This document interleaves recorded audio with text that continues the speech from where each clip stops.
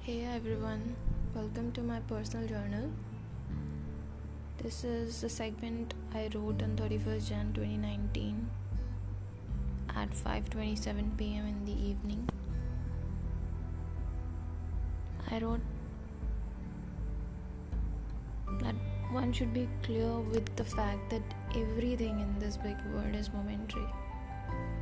The thing, place, person that is now here may not be here in the next moment.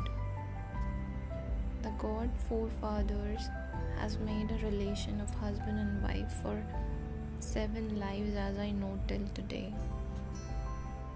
Even the relationship of a mother doesn't imply the relationship after life. But the relationship of a man and a woman is always said to be eternal. For afterlives, never ending, and the Holy One. But you know what? My life has taught me that something is different to this belief.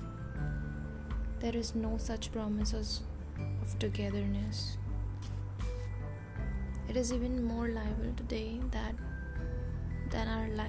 our other relationships.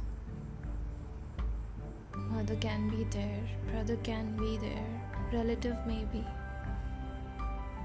For this life at least.